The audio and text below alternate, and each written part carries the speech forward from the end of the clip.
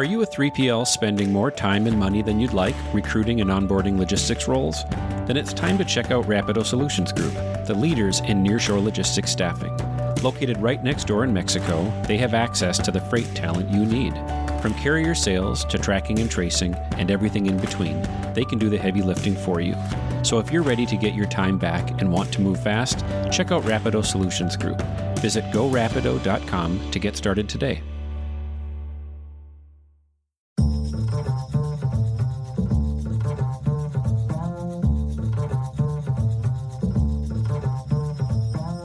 Hello and welcome to the Bootstrapper's Guide to Logistics, the FreightWaves podcast highlighting founders doing it the way that doesn't get a lot of attention. We're here to change that and grow the small business community in our industry by sharing their stories and inspiring others to take the leap. I'm your host, Nate Schutz. Let's build something together from the ground up.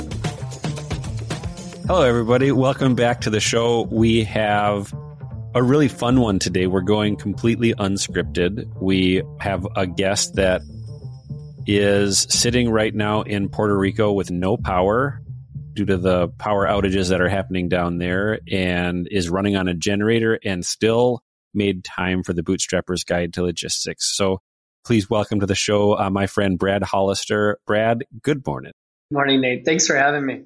Thanks for finally making the time to do this. We have tried easily a half a dozen times, and you're busy, I'm busy. We've got families and obligations, and today is the day. So let's just jump right in. What did you do with Swan Leap, and what was Swan Leap? We started out, it's funny, a lot of people are like, hey, how'd you come up with the idea? And it really wasn't an idea. It was a series of improvements on existing infrastructure in the supply chain industry. So literally taking light artificial intelligence, so like automated and dynamic decision making, and applying that to parcel, LTL, truckload ship. Now, executing is not the only problem that most shippers face. Actually seeing the impact of the decision that you make in analytics is also vital. And then also having the audit right there alongside is what we thought vital.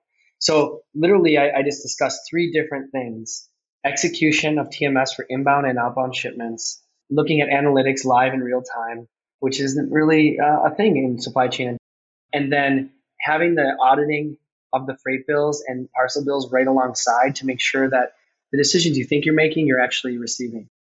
Once you have those three pillars, then it's clear to say, we need help in designing our carrier network. And so that would be the fourth. So 4 pillars, helping to understand like which carriers to use. And I think it's clear today in 2022, but even back in 2014, to us, it was clear that you don't beat up carriers to save money. You find the right carriers that your supply chain needs match their carrier network. So we see companies all the time, like FedEx Freight handles, their 80% of their business well. I would probably guess that, FedEx Freight has advantages in some supply chains, and then also it's probably not the right carrier in others. If you're shipping intrastate, for example, which we saw all the time, FedEx Freight is probably not the right solution. So data will start to make decisions clear. And that's what we did at Swan Leap. And it was very revolutionary compared to static routing guides and things, which still govern the industry in 2020. That's what we did different. Really briefly then, pre-2014, you're working in a variety of, freight and logistics companies, accumulating some industry chops. You make the decision, hey, I'm going to go into the technology arena instead. You see an opportunity, you build some of the underlying tech, you get some, use cases going out in the real world, and you get traction somehow. How did you go out and pitch a product that wasn't fully built? You have to find, I think you got to be lucky no matter what. Either you have to fund something that you don't know is going to happen, or you need to find someone to help you build it in a use case.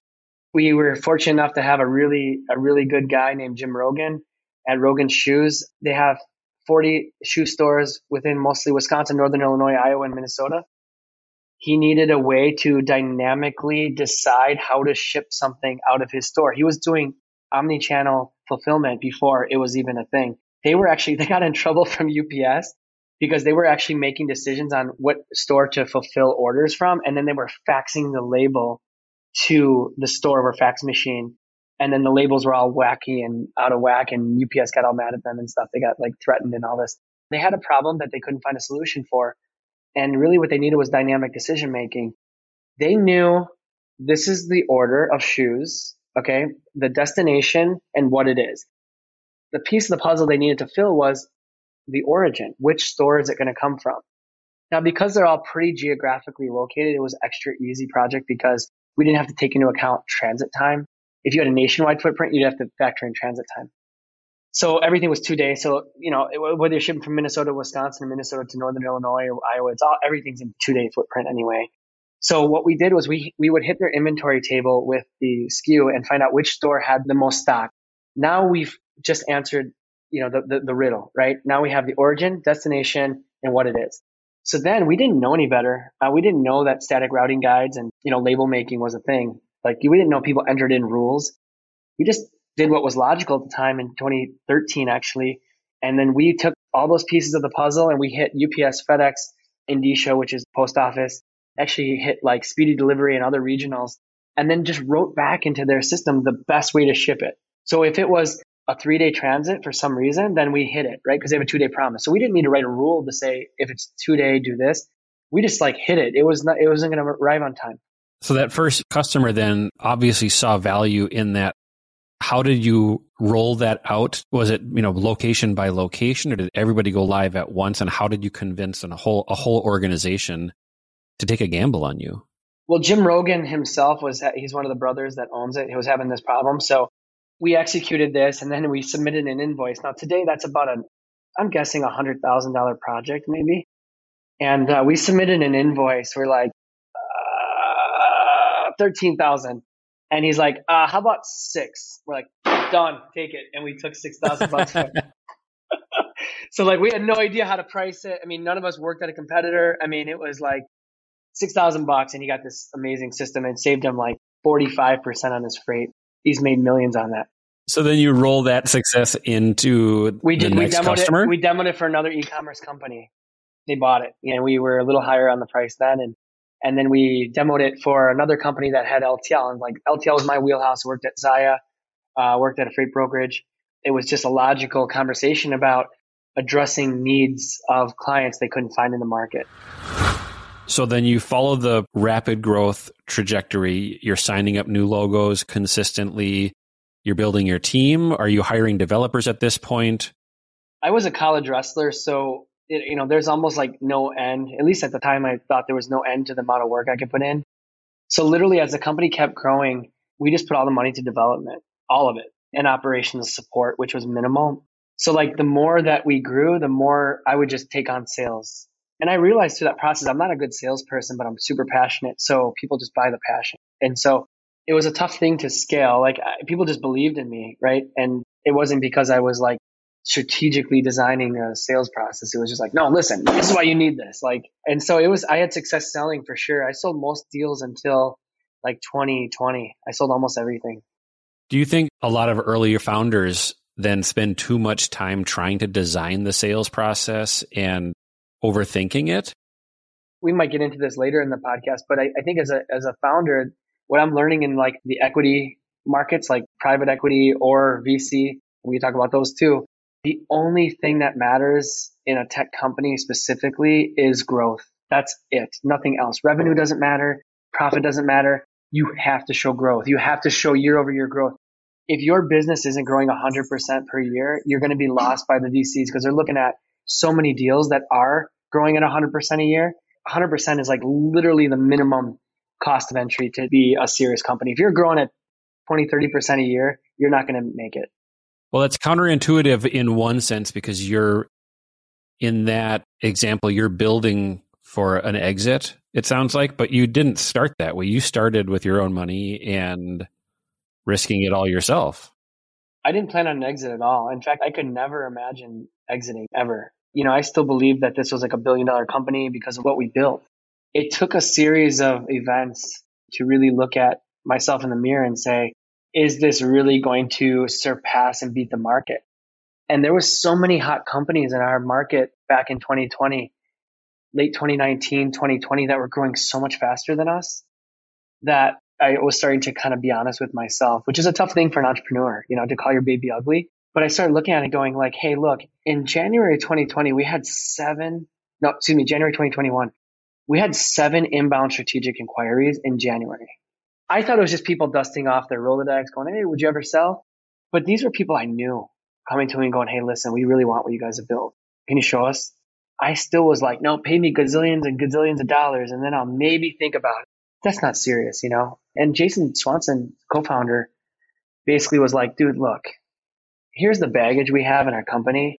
COVID didn't do us well. We were self-funded. We didn't have we were bootstrap money. We didn't have, huge VC money. I started through this process learning what other companies are paying salespeople. I was like, man, we can't even come close to competing with that. And then even our developers, we had developers leaving for 5 or 10 grand more all the time. And it was a constant battle, right? Like if we got more revenue, we kind of couldn't hire anymore because we had to shore up salaries along the way. So it was like a stalemate, a bunch of stuff like that going on that like key people needed to be paid more. And so like we literally were like stuck in the mud in terms of, profitability or growth because we couldn't put new resources to use. We had to shore up existing. So I started really looking at that stuff when he brought up like, hey, what about this element of our company? And then, my management style is to come over and be like, hey, Nate, I saw that blue button you made, man. That's awesome. I love it. Good job, man. That's my style. And not necessarily, trying to reinforce and, that culture and reward that hard work ethic. Not necessarily like, hey, let's have meetings about how we can save the planet while we're trying to build a tech company. Like that's ridiculous, man. And that happens all the dang time. You're not a 30-mile-an-hour guy, are you? No, and a lot of people don't like that, right? I mean, it's not comfortable. And like, I didn't realize that. Like, for example, when someone resigned from us, I wasn't going to take them to lunch and do a bunch of crap and thank them for their time and stuff. Like, I don't have time for that. I thought I thanked them for their time every 2 weeks when I got a check, And employees at Sonly got stock. You could read on LinkedIn, like I'm a heartless guy and all this stuff. That's not it. I'm just behind on everything and I don't have time to mess around and dance around a bunch of feelings. So to me, when someone decides to leave, like I don't care if they come in or not, like I don't really want to talk to you. I don't have time for you. Like you decide to quit on this. I have to now take up your job and actually fill the hole that you just left me, So it's a really tough for me to, try to like do all these meetings about Earth Day and all this stuff. Like we can have a meeting about what we need in the budget and like let's execute it. We can do this in one meeting, but like we can have meetings about scheduling meetings and stuff. And like once we get to that size of company, I get really frustrated because it's like you're not producing. Like what did you produce today? That's the question. How do you wake up every day and make yourself better than where you were yesterday? That's lost on most of our population. It's tough. So with that being said, the 2 most important questions that I like to ask in an interview and during a hiring process is 2 things. What do you do on Saturday morning between the hours of 8 and noon? It's an important question because it's going to tell you this is the makeup and the energy that a person has, right? Trust me, I get in sometimes on a trip Friday night and like I got to sleep until 8:30 or 9 because like I got to like fix my body so I can have energy to do some family downtime, That's important too. Most people aren't on that pace. So like what do you do between those hours? Like if you're going out and doing something like to better yourself, like you're either like helping out like some kind of charity element or you're like learning a language or like learning like how to eat healthier, or you're doing some exercise, you're practicing for a competition. Those are attractive qualities to me. I like to sit on my deck and drink coffee. Like you're not waking up with that like quest to change the world and improve yourself. Like I just don't have time for those people. That was one. And then like, what's your greatest accomplishment in life? I try to like be a little softer on my stance with that because sometimes like I had an assistant that used to do these like charity things for kids, like and work in the hospital. That's awesome, man. I have so much respect for that. But like I was going to hire a guy from this huge trucking company. I won't mention their name in Wisconsin, Packer fans. This guy was like the perfect candidate on paper. Perfect. I needed him. He had like 15 years operational experience, just an awesome guy. And I asked him like, if he didn't have to work, what would he do? Right? Or what his biggest passion is. And he told me it was surfing. I'm like, surfing? Like, how often do you surf? He's like, oh, like once a year. I'm like, wait a minute. The thing that you like are like, if you didn't have to work, what you would do is surfing and you're not surfing every day. You're living in Wisconsin. Like, what the hell's wrong with you, man? Like, go do your dream. That's not really your dream. It's like kind of a throwaway, like the guy that I end up hiring, he's still with the company. He had like 6-month jobs for like 6 years, every 6 months, new job. I didn't want to interview this guy. He came in the interview. Everyone's like, you should really like talk to him. Like, dude, come on. Like he's 6 months. He can't keep a job. He's bouncing all over the place. Like, I don't want to deal with this, I sat with him and he was really respectful and like, really well polished in things, I really like that, but I asked him what his greatest accomplishment was. And he said he won 100 matches in high school wrestling. That's a big deal, man. So that told me a ton of things, right? Like he held himself accountable for 4 years, right? He woke up every day with a quest for improving himself. And then he went through a lot of mental, hurdles. He accomplished something great. Now, sports is the easy thing to point to, but I try not to like only zero in on that. But this to me spoke to me. I knew what that took to accomplish, but whether he was a swimmer or gymnast or, marathon or anything, like that kind of person's going to wake up. And then also like they bring that to the workplace because now, like if I go over and go, hey, Nate, I really think you could have done this differently. And it's important to me that as the person to deliver it in a constructive manner. But if I come over to you and be like, hey, listen, I really think we could do this differently. And like, what do you think about this? And you're going to look at that as a way to improve yourself and be thankful because you just got better from that feedback. But a person that doesn't have that quest or isn't going to push themselves into an area of discomfort or beyond their comfort zone, they're going to look at that like, oh, Brad doesn't like the job I'm doing or Brad's a jerk or whatever. And they're not going to look at that feedback as the same way. Like I love to learn the things I screw up on, right? Because I want to get better in no matter what I do. So that's what I like in the people. And so that was a huge tangent. I'm sorry for that. But like it really got to the point of like the speed I operate at. Like that person is going to be like, crap, we got to get this thing done. Honey, I'm not going to be home for dinner. We got to do this thing. And like as an employer, you can't like constantly whip people and like expect that every week. But when you need it, it needs to be there and you need to have that dedication from the team. And it's tough for people that don't push themselves outside of their current comfort zone to be able to see the why they need to do that day. So one of the reasons I always enjoy talking with you is you know who you are. You know you're not for everybody. You're high intensity, high expectations. It can come across sometimes as low empathy, which I know isn't true. However, it's really easy on the side of success that you are on to forget about the failures and when you were at your lows and maybe others, kind of came alongside you or, offered you something. So I'm going to push you into your area of not being comfortable. And I want to know what scares you. I want to know what your failures looked like. And when you were the guy who wasn't, making the blue button good. Customers were honest with us. And I wish more. The thing I ask anybody that's going to buy in an enterprise solution is be really candid with the person that's pitching you because a lot of work goes into that, right? And like so often, that was the thing that I didn't like. I spent so much time with a prospect and I didn't buy from them, or they didn't buy from me, excuse me. And then they didn't really give me the honest feedback. That's not fair, right?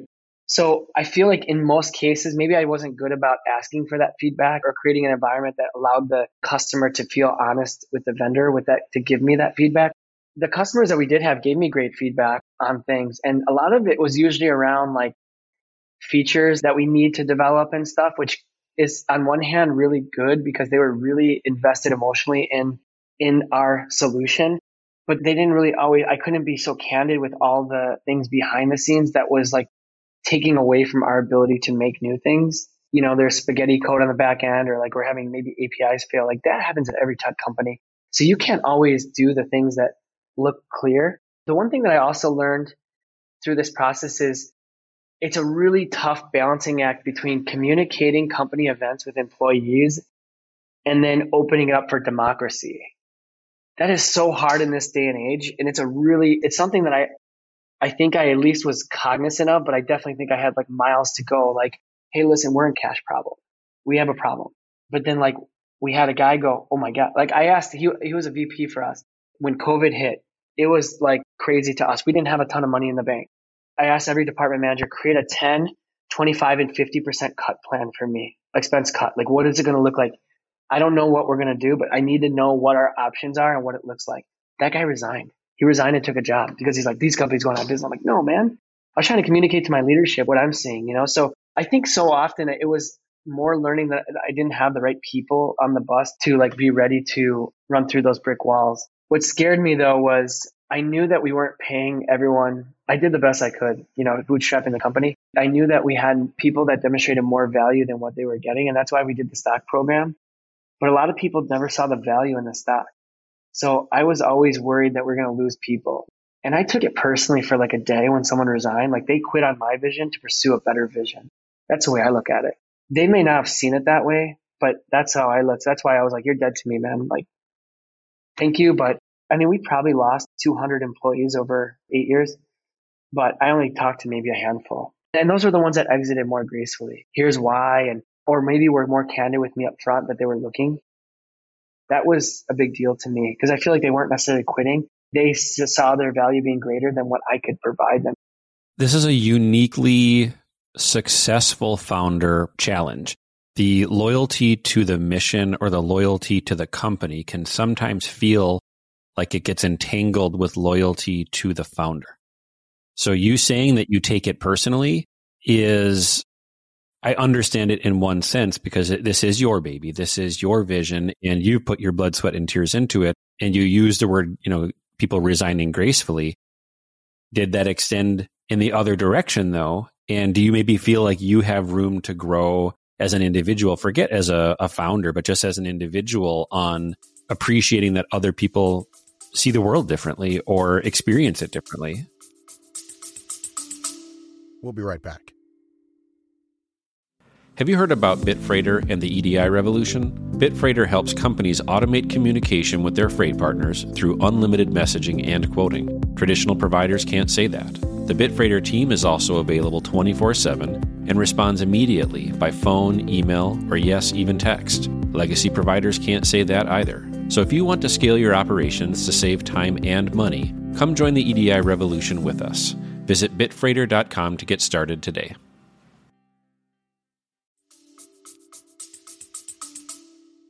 It depends how they exited, right? Like, it's really tough. And it's just tough in this day and age. I understand. Like, someone wants to make more money, but I did appreciate people that came to us and were like, I wasn't looking, but I got approached by this headhunter, and this is the range you're talking about. And like, I really don't want to leave, but, this money's out there for me. Like, I could try to work with that.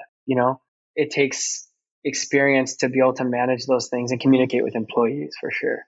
Well, in the labor market and the labor force dynamics are changing also. We have 4 to 5 generations, depending on how you look at it, in the workforce at any given time, each with kind of broad or very general tropes that we assign to baby boomers or to Gen Z or et cetera. It can make it complicated because it is still people and it's their livelihoods and their families. Let's go there for just a second then too, because I know you've got a family and you're a super intense dude.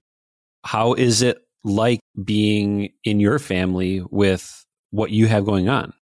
My kids are in 2022, 16, 11, and about to turn 6. It's boy, girl. My 16-year-old told me recently that he appreciates how hard I was on my children in terms of accountability. I think that's the single most lost attribute that's lacking in society is accountability. I don't understand how people can come to work and like your work may allow you to come in shorts, but don't come in shorts, man. It's your personal brand. Are they going to look at you as a future VP, a future C-level coming in shorts and Crocs? Like you can, but do you want to? And if you do, I have a problem with that. Like I feel bad for you. Now I wouldn't say that to employees. I just know that's where that guy is. Our first employee never made it beyond account manager. Never. He could have. He was smart enough. It wasn't because of how he dressed, it's because of how he acted. And he never like demonstrated this like commitment to improve himself. Getting back to my children, when we remodeled the office, we didn't really have money for that. So we knew we had a customer coming to visit. And so we had to get this thing done. We built a pallet wall. We did all this stuff. Like we worked all weekend. My son was like 8, I think 7 maybe. He's working the nail gun. The nail gun's pretty safe. You have to push the thing. So he's working the nail gun. The nail gun's pretty safe for us. It's pretty relatively. Relatively safe. Yeah. My other son was probably 12. He was working the miter saw. Pretty safe. Table saw's not safe. We talk about those things, about that commitment to the goal. And like my kids are like, when they come to Puerto Rico, they're like, hey, let's go do this thing. I'm like, yeah, I got to do this podcast. Like, so you guys can go without me, or you can just kind of maybe, why don't you sweep up and do these things? And then we can all go together. And then we can stay longer because everything's done. My daughter, I laughed when you asked the question because we were just going through the airport and my daughter's a prima donna princess, right, at 5. But I'm not having it. Everything's a test. And parents that give into that crap, they're teaching the wrong lesson. It's late. In Salt Lake, it was 10 o'clock. So 11 o'clock Midwest time. she doesn't want to carry her like 6-pound backpack. Okay. And my wife started carrying. I'm like, no, Lisa, make her carry that backpack. I'm tired. She's tired. But she's got to learn, like, it's not an option. So I told my daughter, I'm like, listen, if you want, you can sleep here in the corner of the airport and then we can come get you tomorrow. But we have to go from here to the car. You understand that? Like, there's no magic here. You have to get to the car somehow, or you don't, and we can come get you tomorrow.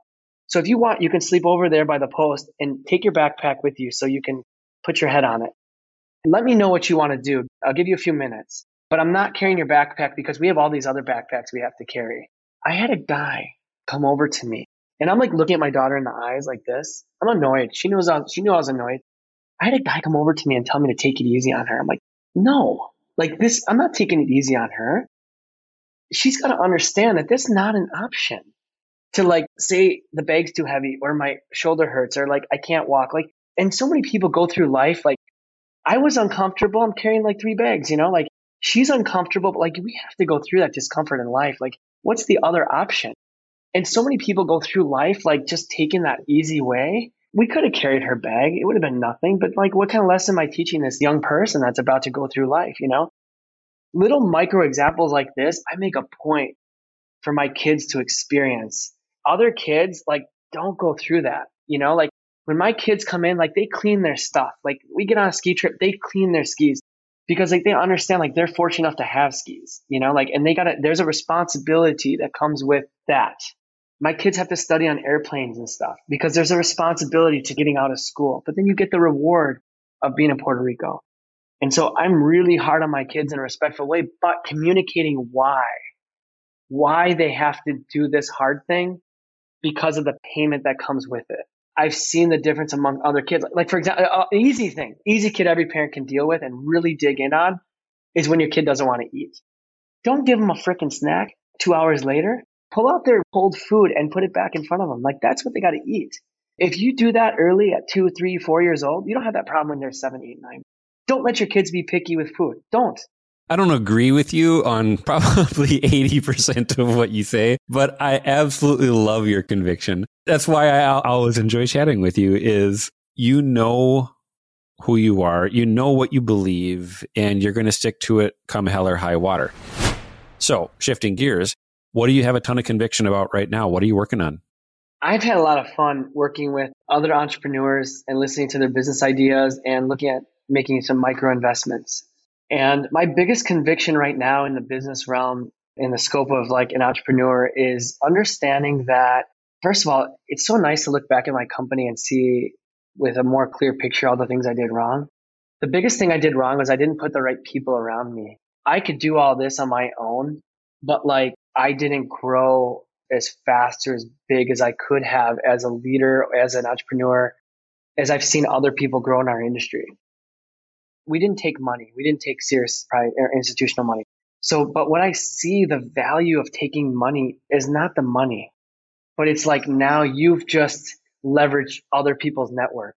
So we can work as hard as we can and go to and build a network. And my network's amazing, right? But my network it's just a absolute drop in the bucket compared to the network of my networks. Oh my God. Like I know so many CEOs and stuff in my network.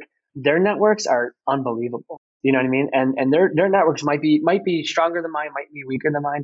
Now I get their network too. If I network with their network, I look at some of the leaders in 2022, Flexport, Project 44, FourKites.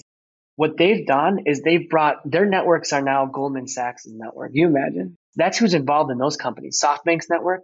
Oh my God. It's not like some local PE firm in Chicago. Like that's a big network too, right? But nothing like what these guys have been able to do.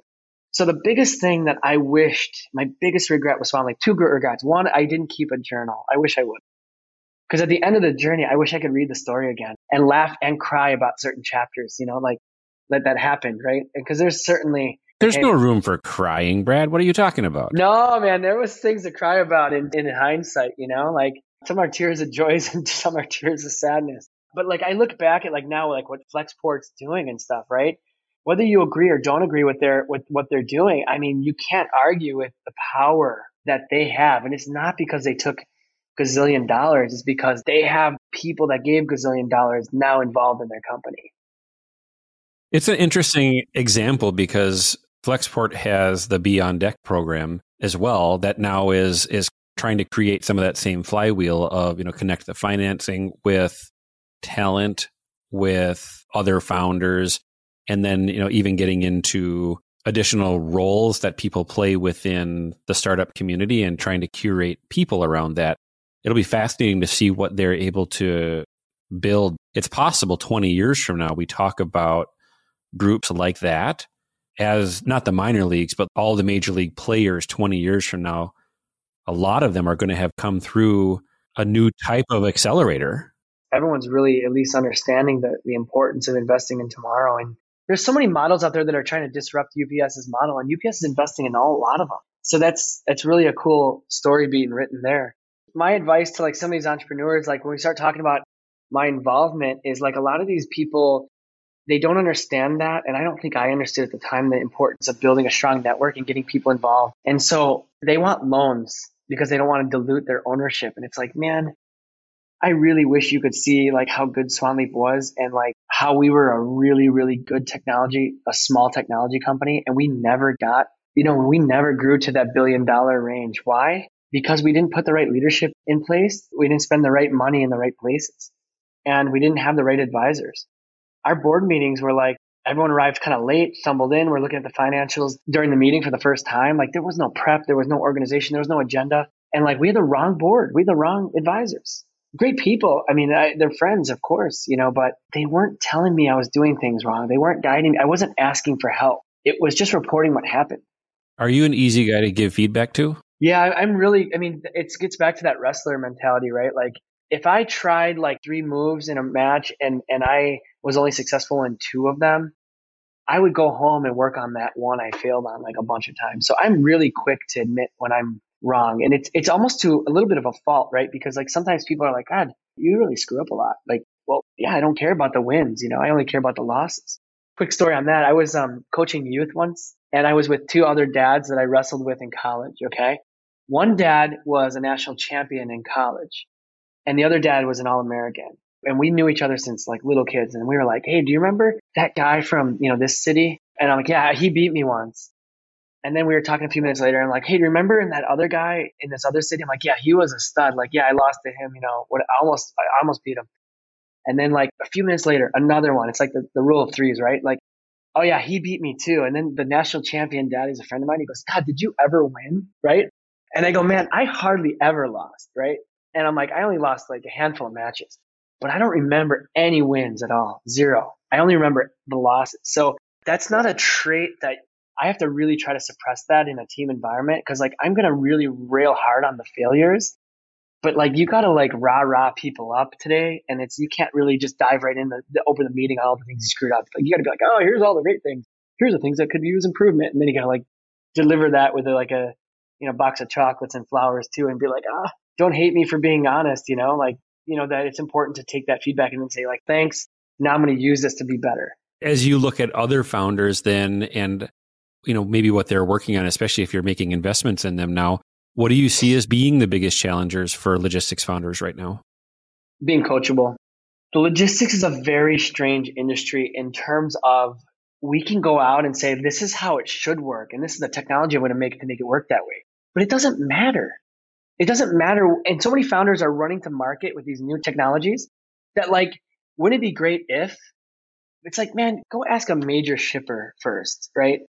Go find out how Oracle works before you try to say it should work this way. I didn't do that. So I had a really uphill battle in my sales process because I didn't understand the perspective of the person I was pitching to. You and I have talked about spot market. I think every shipper should go completely spot market. Today in 2022, that's still a radical notion. I'm an outlier. We are, as an industry, on the far other side of the spectrum of that. I can't try to ram down the throat of major automotive companies. They should go completely spot market when they don't understand how they would pull it off. And they're not really interested because they've been doing this way for 100 years. It's a really tough thing. And then they're going to gamble on that. You imagine? No, they're not going to. It's important that you at least understand, what it is that you're pitching, and then you're coachable to say, hey, listen, I'm wrong. I'm wrong on this.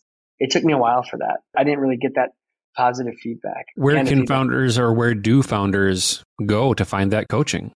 There's really two sides to the business that I've learned. You have one, your product, and then the target market you're pitching to. It has to be solid there. So when someone tells you your idea is dumb, like there's the rule, like if there's one jerk out there, then that's just a jerk. But if there's two jerks, you're the jerk. That's what I've heard, this like kind of expression.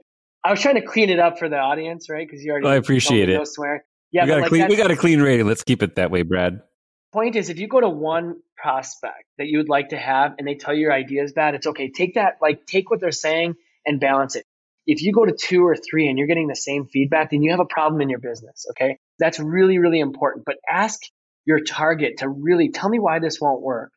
Tell me why you'd have trouble selling this internally. Be ready to know that you have a dumb idea or you didn't understand things that are going to really prevent your success down the road. That's one. And I did that at Swan Leap and I got really good feedback.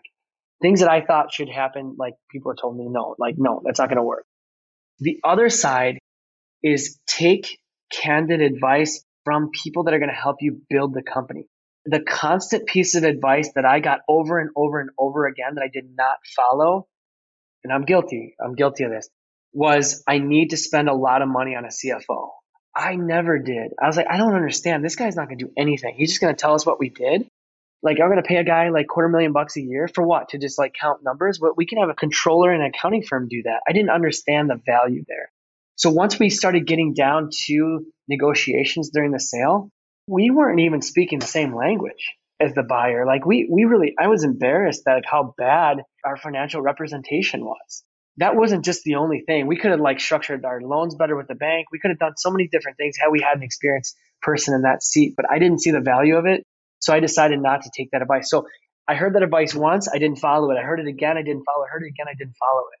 That's what I'm saying. Like if you start to hear the same advice, whether it's on the customer product side and vision and actual solution, or in building your team, and you hear it over and over again, there's something there. And again, you're leveraging people with experience, talking to people with experience. I was talking to people that are talking to hundreds of potential entrepreneurial investments or hundreds of entrepreneurs giving me advice that they have seen over and over again. I decided not to follow it. So in hindsight, I would start to like look at people that have been there and done that as taking a lot more faith and stock in the advice they're giving me and the feedback they're giving me about my company. Well, if you're a founder and you're listening, first, thank you. Learn from Brad's mistakes. That is half of the goal that we have on this podcast is one, grow community, and also to support the founders themselves. It's a uniquely challenging place to sit in where you're accountable for the performance of the entire organization, and you cannot be an expert in all things. You may know, routing guide, digitization, and carrier strategies better than anybody in the world, but if you don't understand accounting, you will set yourself back, or you won't unlock the full potential value of your organization. So I know Brad is working on a handful of other projects that we're not going to have the time to get into today. So we're going to have him back and share maybe what life looks like after you've successfully exited, and then have the means to be able to take some moonshots and sprinkle some investments. You're on a different side of the table now. You're still a founder. You're still highly motivated to build and create.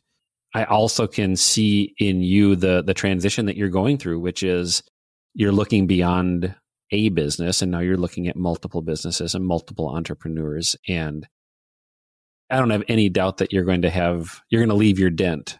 Well, thanks. I mean, I think as part of this too, like I've been able to reflect in some of the journeys that, like I mentioned, 4Kites and Project 44 and Flexport. Probably the most remarkable thing about all those companies is that those CEOs started out as knucklehead idiot entrepreneurs like me and like everybody. The most inspiring part of their story is all of those guys are billion-dollar CEOs now. How in the hell did they do that? It's an easy answer. They were coachable. They were able to grind and then continue to grind. And then they were able to put people that were better than them around them. And then they became better than that group. And then they went through another raise and they put better people than that first group of advisors around them. And they've been able to grow as entrepreneurs. During my journey, I don't think I grew clearly as fast as they did. So now, about to be 44 years old, what am I? I know what I am. I'm a startup small business CEO. I am not a $1 billion CEO, and I know that.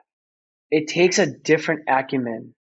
Now, I could go through this again, and I think I could probably be coachable enough and understand the value in being coached to go through and learn those things and do that. I don't want to do that now.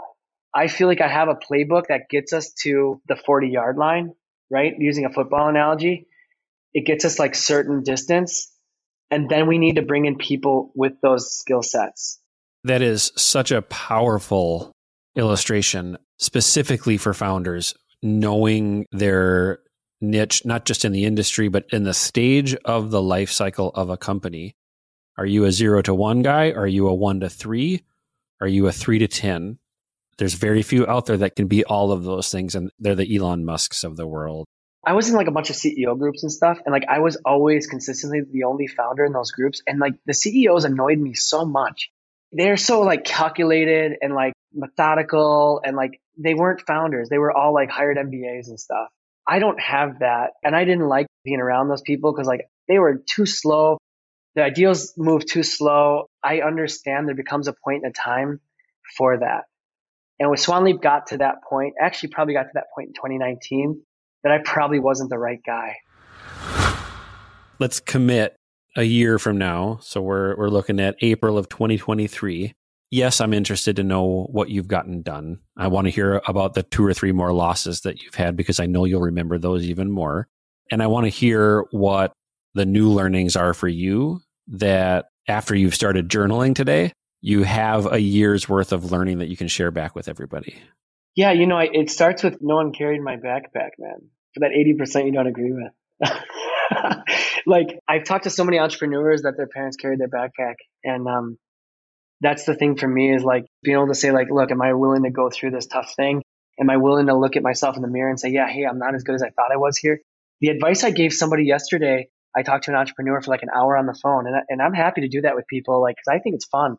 As long as people are willing to like say, hey, listen, I might not like what he has to say, but I want to listen to this. In the end, I'll be, validated with my advice. It just might not feel like it at the time. This guy's an engineer trying to make a new technology. He's never sold to enterprise. And I go, man, listen, build this on the side and go work at Oracle or NetSuite or Microsoft and try to sell enterprise stuff. It doesn't matter what the salary is, because you're not going to be able to put a quantified value on the skills you're going to learn. Go do this. It's going to suck, but you're going to learn about yourself and you're going to be able to look at yourself in the mirror. I don't think he's going to do it, but I think that's the most sound advice he could get right now, is to like look at yourself in the mirror, find those weaknesses, be honest. Probably the most inspiring book I've read in a long time, and I actually listened to it, was the David Goggins story, You Can't Hurt Me.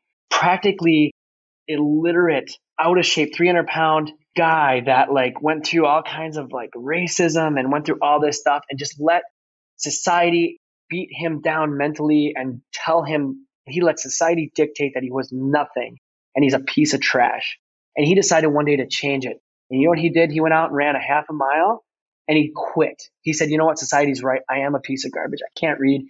He's doing pest control. And something flipped in him and he went through and he got admitted to the Navy SEALs, and he failed the first time. And he went again and he failed the second time. He got back a third time.